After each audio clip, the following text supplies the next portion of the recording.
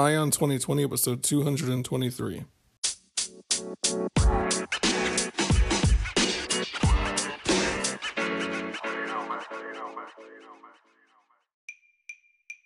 Have 2020 vision with Ion 2020, your source for the news and events in the lead up to the 2020 presidential election. I am Ray Eaton, and I will keep you up to date daily until November 2020 with a libertarian perspective on the candidates and their policies, along with the news. Thank you for joining me. Now let's clear our vision.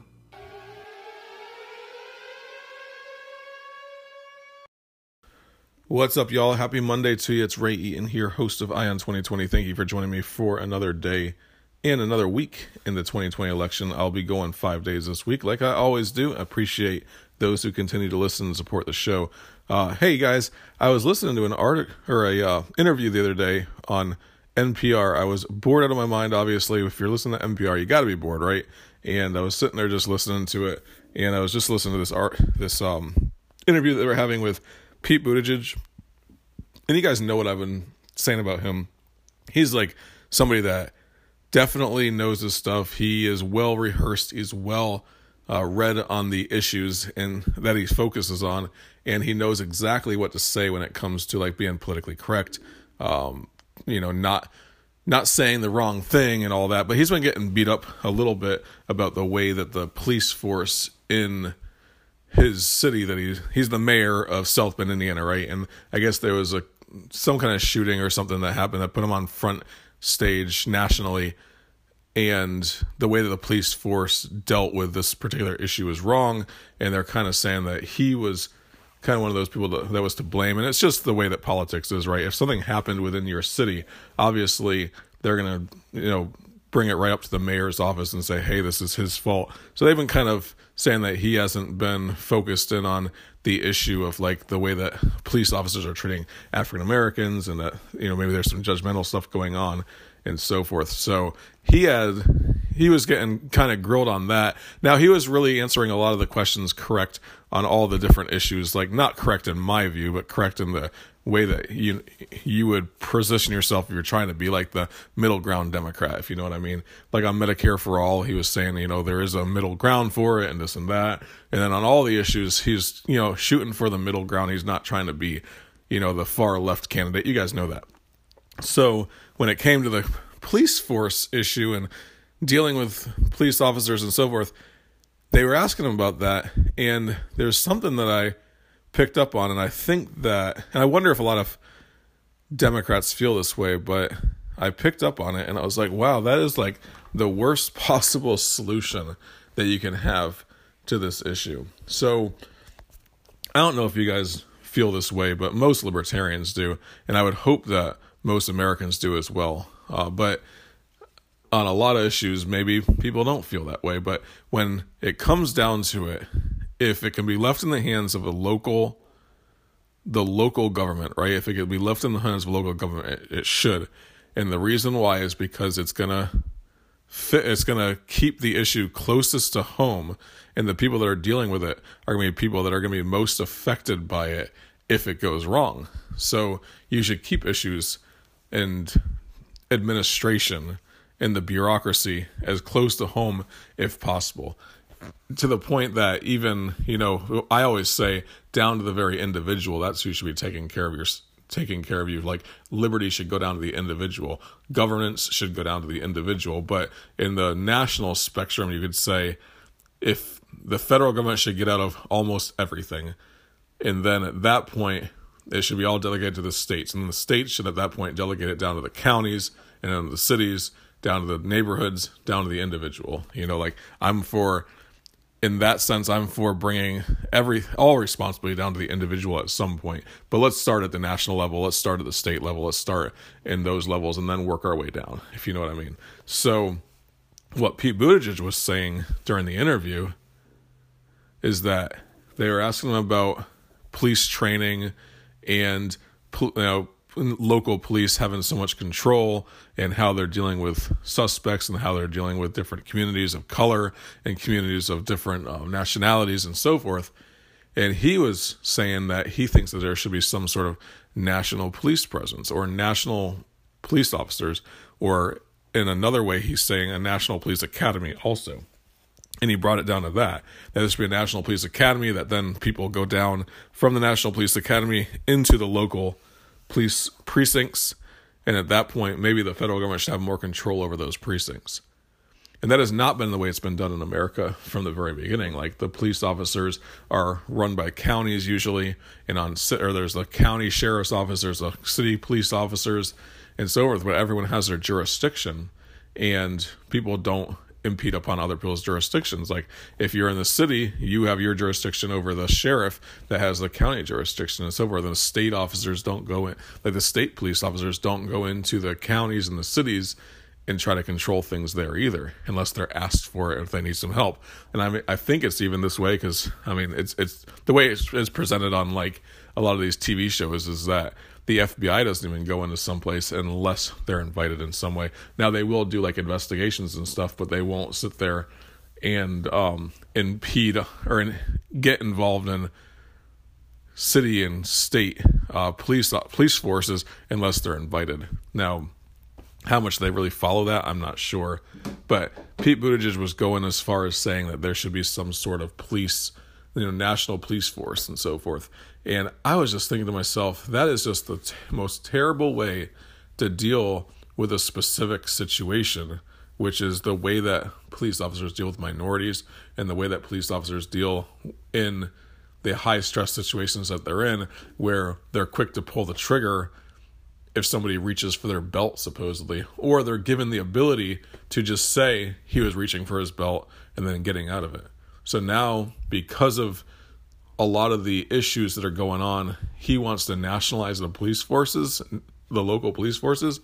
To me, that is, like I said, a terrible thing. Like, if you want to have zero accountability to the people that make decisions, nationalize it. When you have a local sheriff or a local police sergeant or somebody that's in charge of a precinct, and it comes down to them being reelected or their jobs, when those decisions are made at that level, they are the most likely to suffer a loss because of bad judgment or bad decisions or corruption. So you need to keep all that stuff at the local level. The reason why we're having problems with police officers in the first place is, number one, they're overworked because of the war on drugs. You have a war on drugs that's set up where you are going after people with a minor possession of weed and locking them up. How much time is being spent on those people versus the ones that are really doing crimes?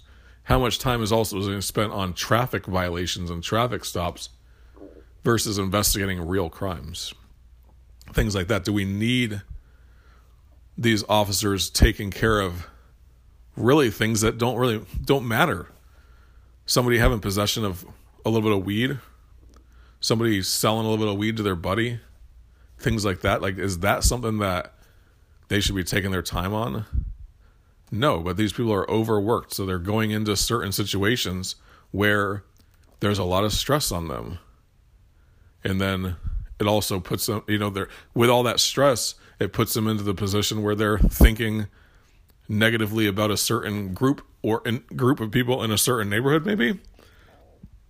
So they pull some over in that neighborhood, and they've already had bad experiences in that neighborhood in the past, and they automatically have their hand on their gun ready to go when they get into a neighborhood like that. And then it happens to be somebody that is just cruising on through, gets pulled over, and things happen and someone gets shot. And as tragic as that is, as terrible as that is, it's because of the way that the policing is done in the first place. Because of the war on drugs. You have so much more crime because of the war on drugs as well, where this drug dealer has to protect his turf, so he has his guys around. Like the way that like in the inner city, you'll have 15 kids that are kind of paid to keep an eye for cops that are coming through the neighborhood, while the couple of drug dealers hang out on the corner. And then people come through, they go up and they deal the drugs and they move on. And there's kids that keep a lookout. There's like a whole system. There's a whole there's a whole underground legal system essentially, or protection system essentially, on keeping that person, that drug dealer that's at the top, keeping his turf. So he has 10, 15 guys that are out there selling drugs on certain corners.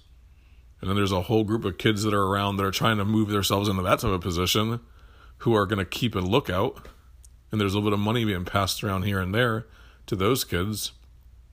And all that money gets fed up the chain because of the fact that it's illegal. You don't have that entire system built up around beer and cigarettes. There's a legal system built up around beer and cigarettes. There's a black market system, a black market economy built up around the drug trade.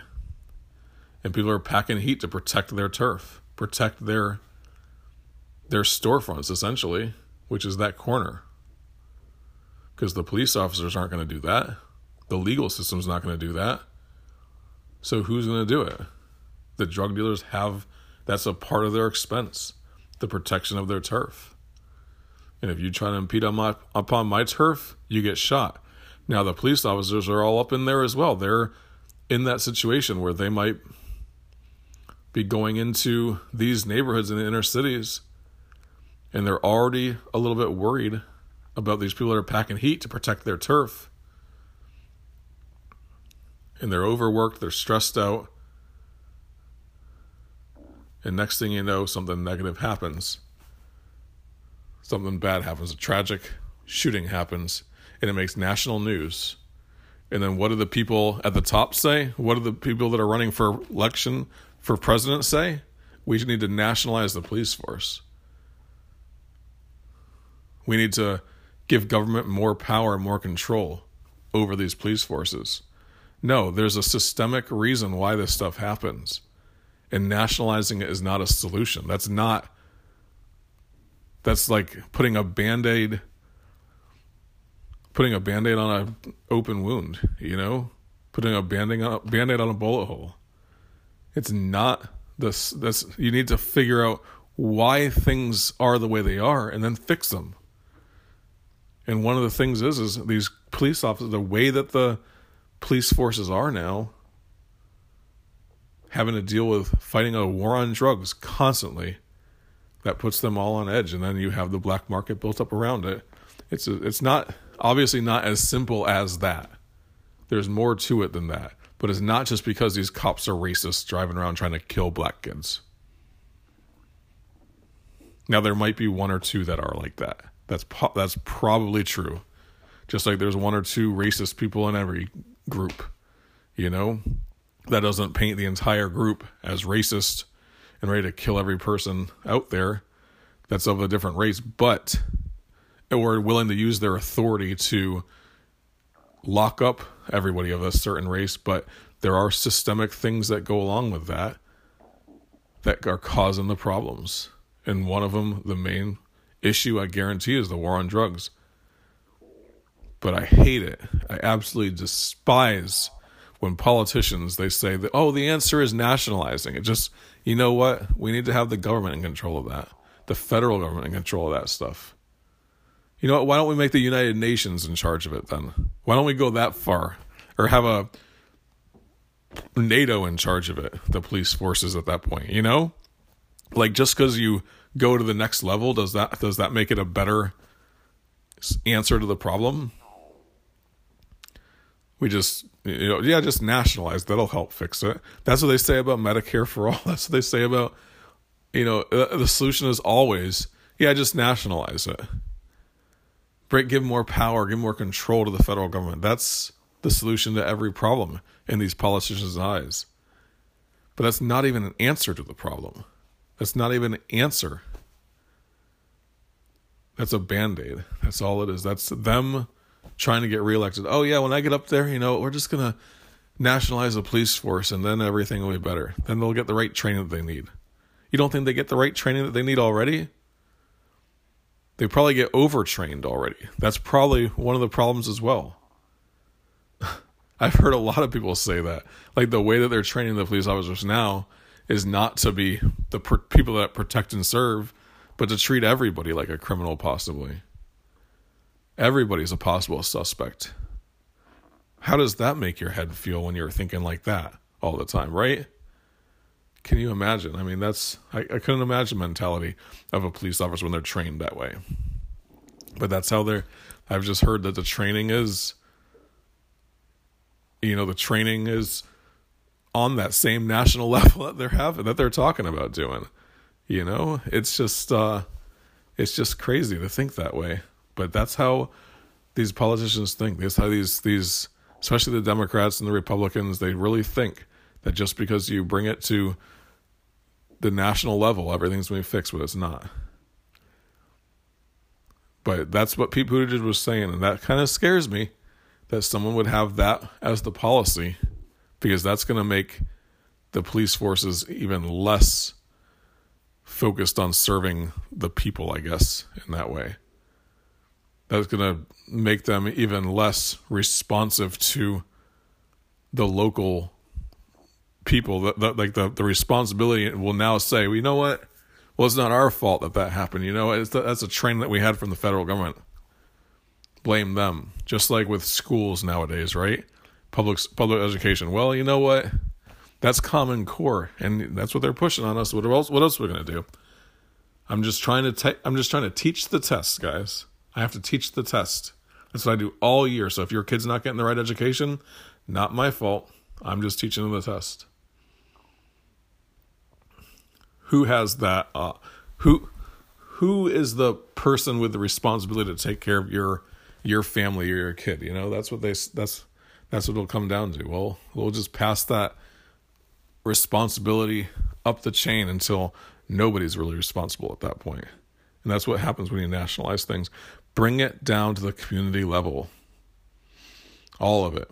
Bring it all down to the community level. In my HOA, we have security guards that drive around the neighborhood. If they're not doing their job, we're going to fire them, If they're going around intimidating people because of their race, we'll fire them. We'll get a new group. Like that the buck stops with that. How do you fire a national police force at that point? How do you get the sheriff out of office, but by getting him out there, by putting it on the front page that he's corrupt? And at that point, you elect a new sheriff. Like, that's the quickest way to get the solution to the problem. But on the national level, you're not going to have that. So, but I'm not going to go any further on that. I just thought that it was just a terrible thing that Pete Buttigieg was even presenting that. And I'm listening to this entire interview. I'm just like, man, this guy, like, if he gets people to listen to him, Democrats are going to love him. He's saying all the right things every single time, every answer to his questions. He knows his stuff. He's really just an eloquent speaker. He sounds very educated, which he is. He's a veteran. I mean, what more can a Democrat ask for than that? And then you might even get some crossover people to come over there and vote for you because you are a veteran. I don't know. But his answer to the police forces is just nationalize it. That's the worst thing you could possibly do. But hey, another thing I wanted to talk about today, and this has been going on for a while, and it's just, I didn't bring it up on the show yet, and it's something that needs to be talked about. It really is. And it's not making hardly any media attention because of the impeachment trial, because of the impeachment thing that's going on. And the Democrats are all up in arms to try to impeach President Trump. The Democrats are just running with this whole impeachment thing. And there is a lot more you can hit Donald Trump on than this impeachment.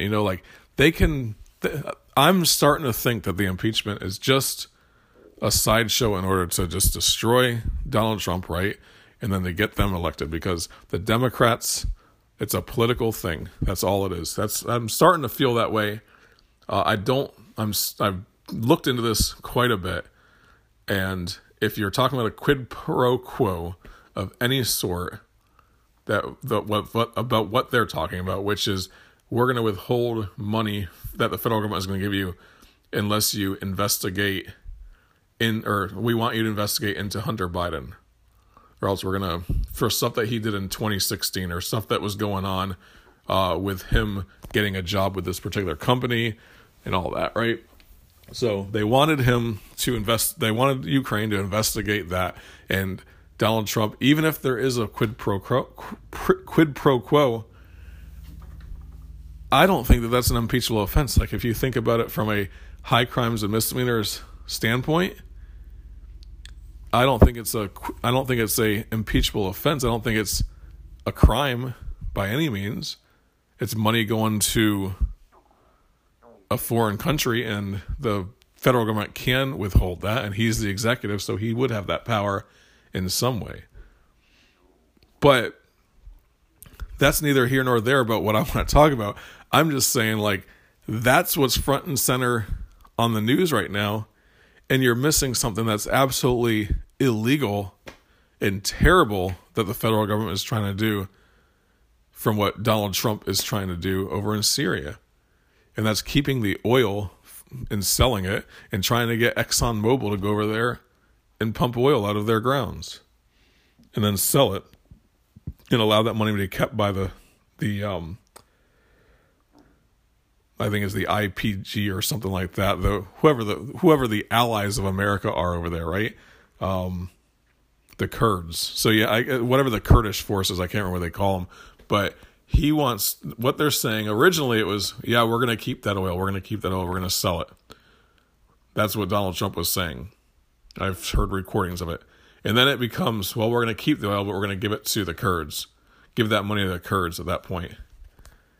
And the thing is this, international law, and I know we're all libertarians, so who cares about nations and nationalism and all that, but this is the federal government that's doing this, so it's something that's illegal on the national level or on the international level, and it's saying that, like, Syria is responsible for the borders of its country, right? Like, that is their land.